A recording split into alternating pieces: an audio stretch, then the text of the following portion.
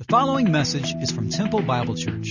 For more information about the church and its ministries, visit www.templebiblechurch.org. Mark chapter 12, beginning in verse 38. As he taught them, Jesus said, watch out, beware. This is a warning, guys. This is a warning. It's a passage. It's a warning from Jesus to the disciples. It's a warning from Jesus to us. Watch out for teachers of the law. They like to walk around in flowing robes and be greeted with respect in the marketplaces and have the most seats in the synagogues and the place of honor at banquets.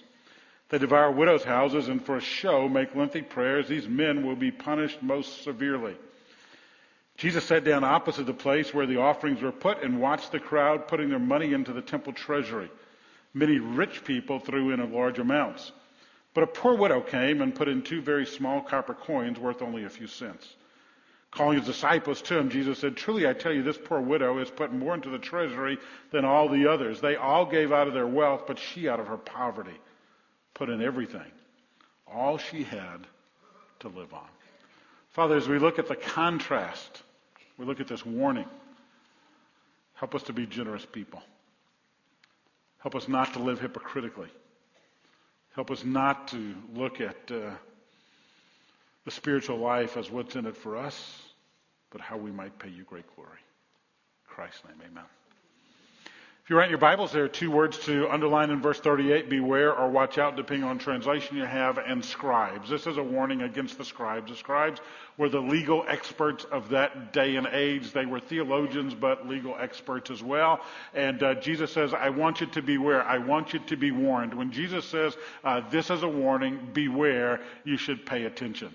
There's something that's given out every year. It's an award. It's not the Grammys. It's not the Oscars. It's called the Wacky Warning Awards. It's put out by a group in Michigan. They look at products, actually, that came out in the past year. And I've done this many years. Some of you have seen that in past years. These are the awards from 2013. Jesus issues a warning. It's a lot different than the warnings issued on products. Here's one attached to an electric razor. Never use while sleeping. Amen? I mean, that's probably wise advice. Here's a warning actually attached. This is a pillow for kids, neck pillow for kids. Keep products away from infants and kids. You tell me how that's going to work. Here's another one, harmful if swallowed. Anybody out there going to try and swallow that thing? I want to see your hand. Yeah, fish need to read that warning, right? Here's one, do not hold chainsaw on the wrong end. That's probably pretty good advice. Look at that finger, how it's already cut off right there. You see all that? I didn't notice that. We've got a guy here who's a hand surgeon who came and said, you need to send that to me so I can use it in my office right there. My favorite is this. It's the thermometer. Do not use orally after using rectally. If you don't understand that, come see me later and I'll tell you what that means. Jesus issues a warning against the religious leaders of Israel. He uses a poor widow as a contrast to these arrogant leaders. It's a warning. It's a warning. It's not a wacky warning. It's a true warning. You see, this whole group is going to contrast to this one lady, and they are condemned, and she is commended. They are prideful. She is humble. They are greedy. She is generous. And it's a contrast that stares at us from the pages of Scripture through the ages. It's a contrast that deals with 2 subjects, pride and money. Pride and money. So this morning we're going to talk about those 2 things, pride and money. Pride and money. The text begins in verse 38 with a warning about those who are prideful. He exposes their pride in verses 38, 39, and the first half of verse 40. He exposes their pride. In fact, there are 6 specific condemnations mentioned by Jesus towards the scribes, those who are in leadership in the temple. The pride of the religious leaders exposed. There are 6 things I want to point out to you. First of all, they like to walk around in long robes.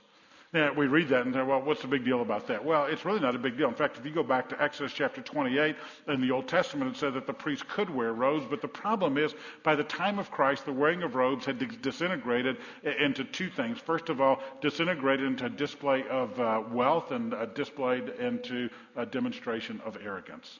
Wealth and arrogance. What happened is a lot of the priests would sew onto their robes jewels and other things to show how wealthy they were, and then the robes became distinguishing factors because they wanted to be separated from the laity, and therefore when they appeared in public places they could receive honor. And so it became a display of arrogance, became a display of extravagance. I've been asked over the years, why is it that Protestant pastors don't wear robes? First of all, you don't want to see me in the only robe that I own. That's the first thing. Secondly, and most importantly, in 1 Peter chapter 2, verse 9, it says, we are a chosen people, a kingdom of priests, and therefore we are all priests together. It's not that I'm the clergy and you're the laity. We are all in full-time ministry together. You've heard me say that many times, and we believe that to the utmost at TBC. Scripture says in Ephesians 4, it's the job of apostles, of pastor teachers, of evangelists to equip the saints to do the work of the ministry. At TBC, there are only 11 of us on full-time pastoral staff. That's all, just 11 of us.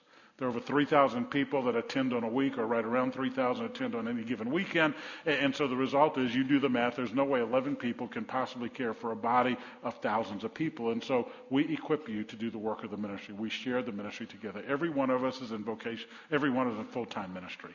We may get our checks at different places, but you're in ministry. When are you not in ministry? See, if you go to the golf course, you go to the deer lease, you go to work, you go to play, you've got a hobby, you go out with the girls and have a girls' night out, you are always in ministry, period. It never stops. You're always an ambassador for the Savior. And so I have no problem with guys that decide to wear robes in their churches. That's between them and whatever they decide between them and God. But we want as little separation as we can between clergy and laity, because we believe we're all in ministry together. It's your responsibility, your job, my job to do ministry. I often tease, we go out to lunch on Sundays often, and whoever might be in the group we're with, they'll look around and say, okay, you're going to pray? And I say, no, I'm not going to pray. I'm off duty. I'm finished for the day. Here's the reality. We're never finished. Not one of us. Not me, not you, not ever. And so they went around and they strutted their stuff and they walked around in long robes, really so they could be recognized. A second specific condemnation, they desire respectful greetings in the marketplace. They love to be made over in the marketplace. In fact, the Talmud spells out how Jewish people are to obey the law, how they're to apply the law. It's not the Word of God, but it's the application of the Word of God. And in the Talmud, there are about 6 pages that tell you how to greet a priest in the marketplace. Isn't that amazing? It tells you how you're to greet. They desired so much respect that when they began to put together the Talmud, their interpretation of the law, they desired to have special greetings. And so there are about 6 pages that offer numerous special greetings to offer to priests and rabbis whenever you saw them in public.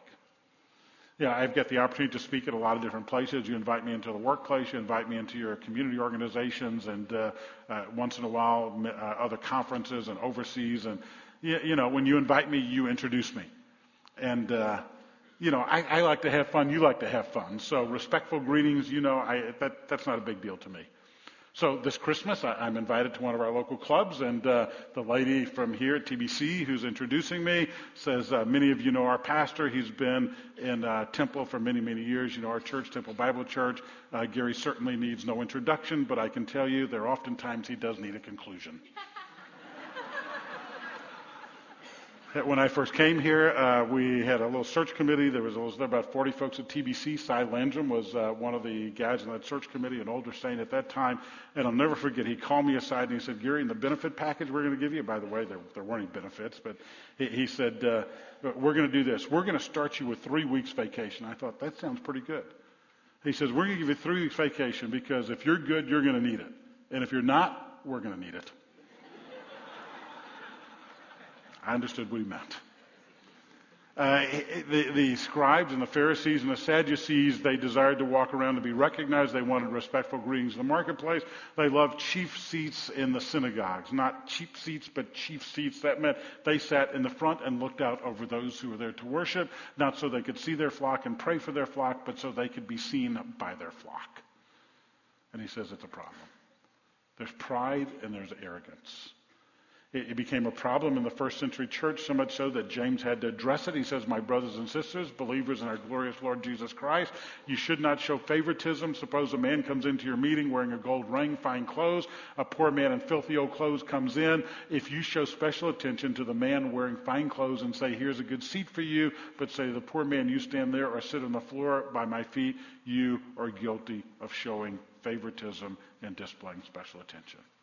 By the way, one of the ways we apply that here at TBC, many of you are new to TBC in the last few years. We don't talk about this topic very often, but when it's here, we will. The topic of money and things, one of the things you need to know is that we will never know how much it is that you give to God.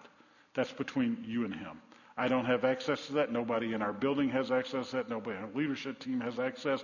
Once a year at the end of the year, so you can get a tax statement. One of our secretaries hits a button and magically, however much you gave appears, and she puts that in an envelope and sends to you. But really, we can't show favoritism here because we don't know. I don't know if you've given $10 or $100,000. You know why? Because if I know that you give $100,000 a year, probably I'm going to make sure that you're happy at TBC, that your needs are being met, and that you're being cared for, and I'm going to take you to lunch once in a while because I'm human. And I don't want that responsibility, and I don't want that temptation. So I have no idea what you give. I have no idea if you give. Because I don't want to know the opposite either. Because if you don't give, you're sinning. That's simple. If you're not giving, you're sinning. You're eating at the table, and you're walking away without gracing God with your gifts. And that's wrong. And so I don't need to know that. I don't need to know who gives what, and so I don't want to know that. I don't know that, and so no one here does. None of the elders, none of the staff has access to that. But I can tell you I don't need to know for two reasons. One is if you give a lot, I'm going to give you special treatment. If you don't give anything, I'm going to look at you and say, you sorry? No, I'm not going to say that. But I am going to challenge you and say, you know what? You're living in sin. You're walking in sin. You're not using your money for the glory of God, period. And you should be living differently if you truly are a follower of Jesus. So he says they love places of honor at banquets. To me, I don't care. I don't want a place of honor if I'm at a banquet. I want the place where the food comes out first because it's the hottest and it's the best. Arrogance, pride. Struggle with it? Solzhenitsyn says the pride of man grows on his heart like lard grows on a pig. Pride. We all wrestle with it at times. Pride. Achieve a little success, we become prideful. Get a new position, we become prideful. Make a little more money, we become prideful. Our kids excel, we become prideful. We begin to brag, we begin to boast, and we don't honor God. Become prideful. And Jesus looks at this and says, these guys have problems. In fact, the scripture tells over and over, let the proud take heed lest they, what? Fall. God is opposed to the, who? Proud, but gives grace to the humble. So the scriptures are pretty clear, aren't they? And Jesus is calling these guys out. He's looking at them and saying, you don't want to be like these guys. Look at what they do. They want special attention. They want to go special places. They want to do special things. Pride stinks. One author says this, pride is amnesia of the soul. It's forgetting God. How many of you listen to Matt Chandler? I've read a book by Matt Chandler. You know who Matt Chandler is. There you go. I listen to Chandler every week. I love young preachers who preach the word well. Chandler preaches the word well. I listen to him and another guy called Mark Driscoll. Both those guys are good preachers. I'm old and I want to learn to be better. And so I listen to those guys. Matt Chandler says this, the lust to be served, honored, noticed is nothing less than the lust to be treated like God. This monumental arrogance never can be satisfied, will never become God. That's why pride always leaves the aftertaste of frustration. So you want to be, you want, even if you get it, you believe frustrated. On the other hand, he says humility can never be disappointed. If you want to serve someone, you can always find someone to serve, and in doing so, you'll experience the joy and the fulfillment of Christ. You see, if you really want to be like Jesus, you become a humble servant to other people. You don't look for the best seats in the house, and you don't look to be recognized in the marketplace, and you don't look for places of honor at banquets. And he goes on, he says, they devour the houses of widows. Now, how could scribes do that? Well, if they were the legalese of that day and they were the legal people, maybe they did legal work and charged an exorbitant fee. We're not sure. Maybe they managed the property of widows and they had no family to do so they wrongly took from them. Maybe they preyed upon their hospitality. We're not sure. But here's what we do know. The widow was the powerless person of that day, and the scribe was taking advantage of her. In fact, at the end of James 1, James says, this is pure and undefiled religion that you minister to whom? Widows and orphans in distress. Look at James chapter 1. I'm not making that up. That comes right out of the book of James. And so here were the leaders of the temple, the leaders of Judaism, the leaders of the religious establishment of that day, and they're doing exactly the opposite of what the prophet Amos said that I read earlier, and the opposite of what James says is true and undefiled religion. They're devouring the houses of widows. In fact, the widow we're going to read about in a minute is poor, and it could be that she is poor because of these very scribes. Could be. So they devour the houses of widows. They take from those who are powerless. They take from those that they are over. I thought about that. Gary, what's the application for us today? Whom would we devour? Well, many of you are headed out to luncheon here. How are you going to treat the waiter, the waitress, the cashier in the restaurant that you're gone to? Some of you are going to go to H-E-B or to Walmart and buy groceries. How are you going to treat the people working in there? The people who cash you out? How are you going to treat the people who you may see as less than you? See, oftentimes there may be people sitting in the same room as you. Maybe some of our college kids waiting tables at Chili's or at BJ's. How are you going to treat them? How do you treat them? How can we treat somebody with condescension and arrogance? How can we do that? Just because you have a little more money or have a little more intelligence? That's what these guys were doing. It's a story about a professor from the University of Arizona. It's written in the Arizona Republic. I'm not sure what city the Arizona Republic is printed in. I just have the story here. Terry Michael, professor of English at the University of Arizona, was speeding because he was late for a class. He was pulled over by an unmarked Arizona highway patrol car. The officer pulled him over, heard his story, took pity on him, and let him off with a warning. Before he went back to his car, he turned to Dr. Mickle and said, "Slow down and drive safe." The English professor felt obligated to correct him. He said, "Excuse me, sir, but it should be slow down and drive safely. You said drive safe." The officer walked back to his car and wrote him a ticket for $172 for speeding. And he deserved it. Arrogance. F.B. Meyer was a pastor back at the turn of the last century. He took over Christ Church in London. Christ Church was known for its wealth and for the wealthy that attended. When Meyer was first called, he wanted to see that changed. So one of the first things that Meyer did is he began to go and do ministry in the slums. There was a garbage collector who became part of their church. One day, as Dr. Meyer was walking through the slums, he came across the garbage collector. The garbage collector cried out, "Hey, Dr. Meyer." And Dr. Meyer went walking to him, stuck his hand out to shake it, and the garbage collector said, "Sir, you could not shake the likes of my hand." Dr. Meyer said, "There's plenty of soap and water at Christ Church. Let's shake hands." They walked down that same street, and there was a wagon with 4 garbage collectors on it. The man who was walking next to Meyer said, "Hey, mates, this is the hand that Dr. Meyer shook. He's the new pastor of Christ Church. Would you come with me this Sunday?" The story I have says that one of the 4 men said, "If he's not too good to shake your hand, I'll show up at that church any Sunday." And I don't know if all 4 of those guys went. I don't know the rest of the story. But he took care of those that were around him and loved and cared for the least of those. What about you? You've got a business. What about those people working for you? You're a contractor. What about those subs? You're a doc. What about those nurses?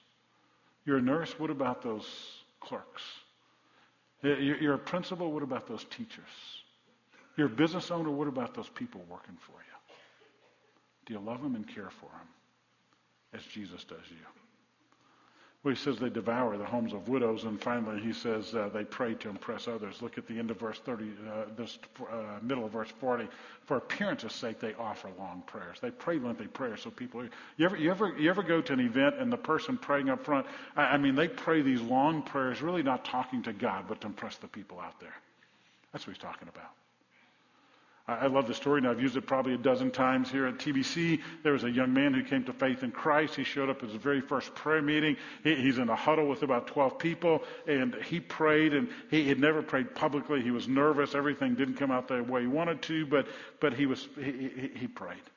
The next evening, there was a knock at his door after he got home from work. He was in the living room, knock on his door to his apartment. There were 2 deacons there, and they came in, and they welcomed him, thanked him for coming to prayer, and they began to correct the way he prayed. And finally he looked at him and he said, my good men, I'm sure you're here. Your intentions are good, but I've got to let you know something. I wasn't talking to you. Who do you talk to when you pray? Really, who do you talk to in that small group, in that Bible study, in that Sunday school class? If we hand you the microphone here, you're called on to pray at work, or maybe it's over a family meal. Maybe it's Easter coming up and you're religious, so you get to pray at the family gathering. Who are you talking to? Jesus says about these guys, they're judged. They're judged.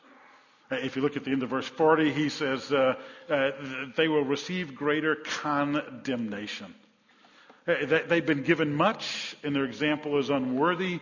They allow pride to take root and reign in their heart. They're judged.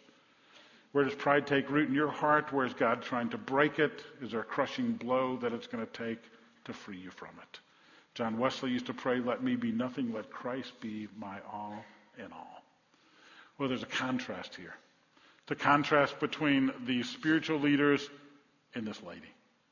See, these are the guys who should be leading the way, who should be showing the way, who should be modeling the way. They should be the ones who are commended, but they're condemned, and she is commended.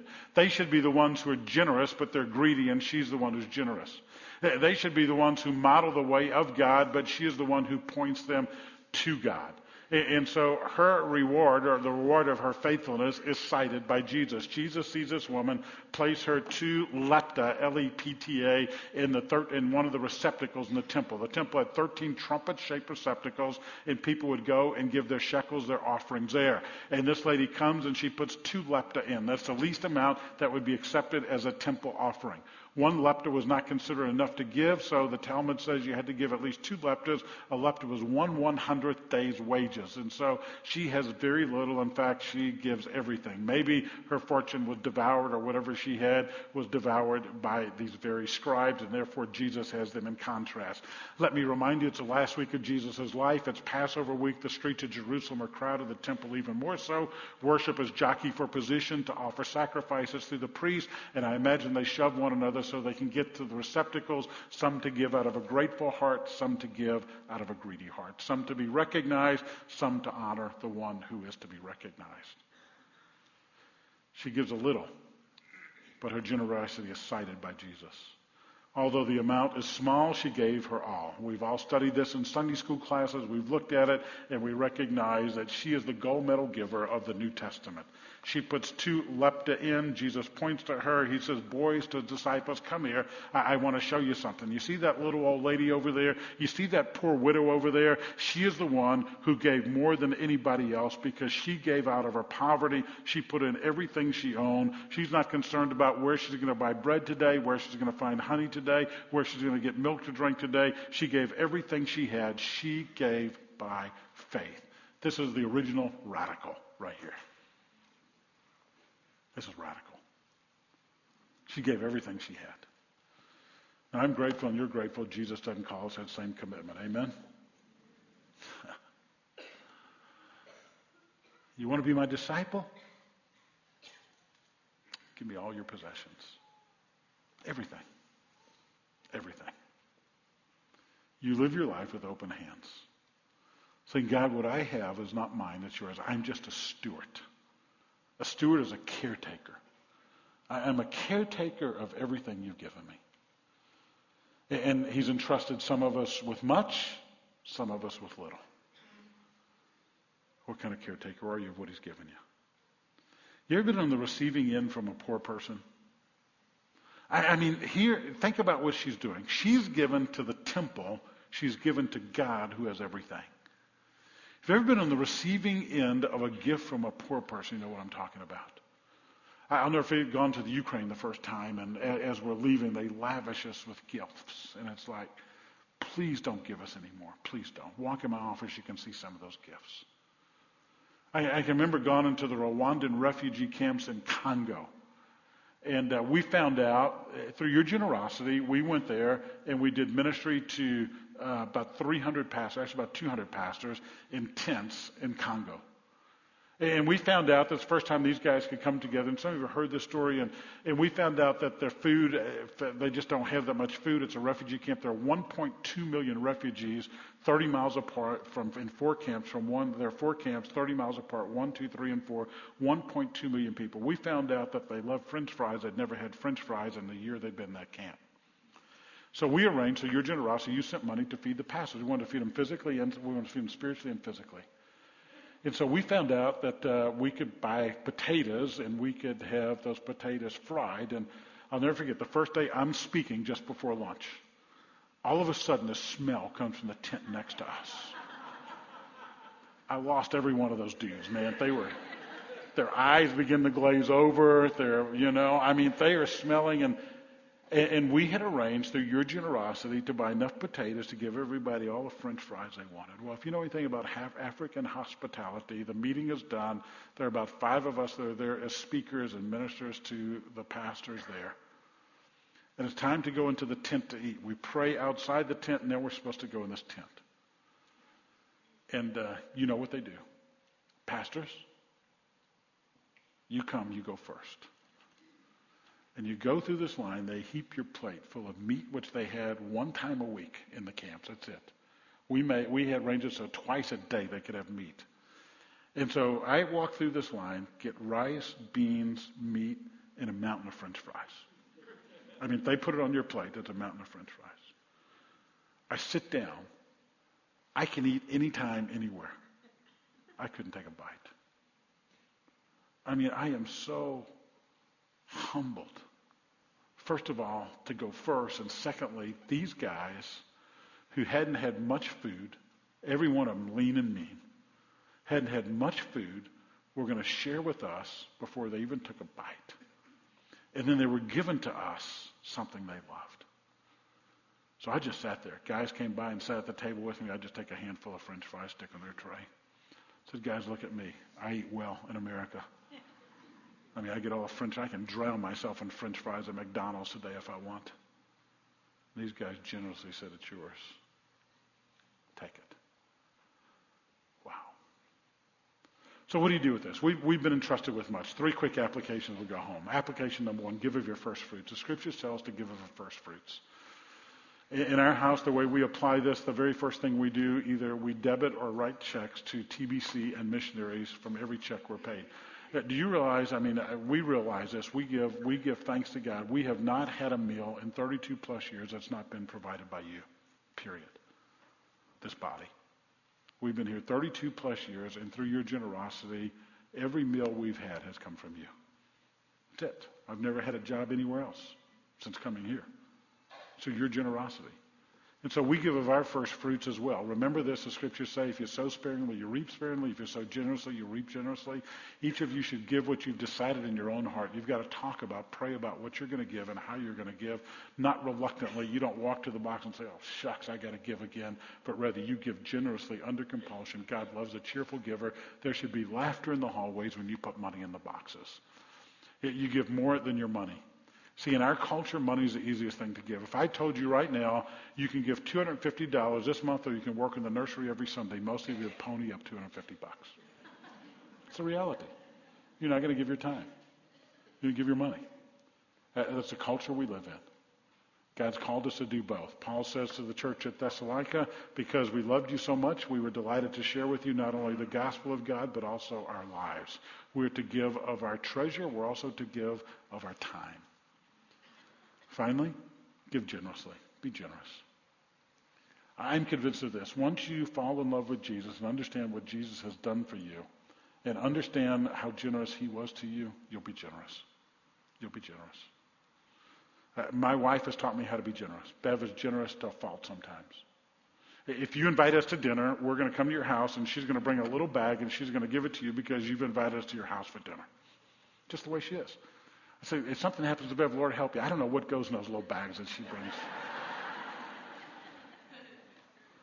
But, she's generous. I got an email today, babe. I wrote a check for a blank because there was somebody at the house and they are, blah, blah, blah. And it's like, okay, babe, God's blessed us and so we're going to give. We're going to give until it hurts sometimes. Let's be generous. Let's be generous. That's what we should be. Martin Luther said there are 3 conversions necessary for every man. Conversion of the heart, the mind, and the wallet. The most resistant is the wallet. He's right. Told you one of my favorite bumper stickers we saw. I can't remember where it was. We were up north somewhere. The bumper sticker said, if you love Jesus, tithe, anybody can honk. Not a bad bumper sticker. Be generous. Be generous. There was a kid who came to church on a Sunday. His mom and dad had given him 25 cents to put in the offering plate. When it went by, mom and dad couldn't come that Sunday. He came home sucking on a popsicle. Dad said, where'd you get the popsicle? He said, I used the money you gave me for the popsicle. He said, you're supposed to give it at church. He said, the pastor met me at the door. He got me in free, so I bought a popsicle on the way home.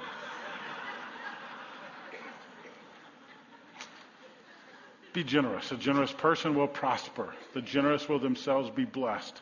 Command those who are rich in this present world not to be arrogant, not to put their hope in wealth because it's uncertain, but to put their hope in God who richly provides for us everything for enjoyment. Command them to do good, to be rich in good deeds, and to be generous and willing to share. What some of you need to know about TBC is 20% of every dollar that comes into our general fund goes to missions right off the top, period. We've done that for many, many years, and God has blessed us beyond belief. We're getting ready to build a building. You know how we're going to build that building? We're going to bring in a capital campaign company. They're going to do 2 weeks of stuff, and then they're going to show up at your house and beg you for money. And we don't do that. Some churches do that. There's nothing wrong with that. We don't do that. No capital campaigns, no thermometers. We don't do pledges. You know why we don't do pledges? In Acts chapter 6, there were pledges given by a couple named Ananias and Sapphira. They didn't fulfill their pledge. God struck them dead. We're not going to do pledges because I don't want to do hundreds of funerals.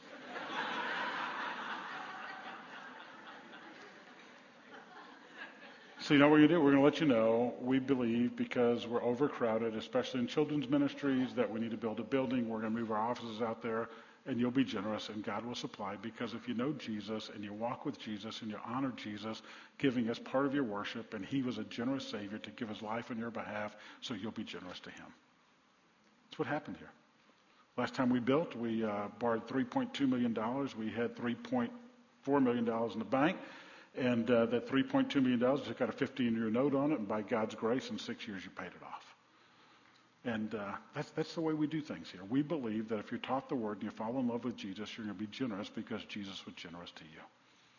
And if you're not, you've got to ask yourself, if you look at your checkbook and it doesn't reflect generosity, the question is, why not? Why not? Well, ultimately, what we know is the ultimate example of humility and generosity is Jesus. I've got a great story to share with you to conclude. 1991, we adopted our sister church in the Ukraine.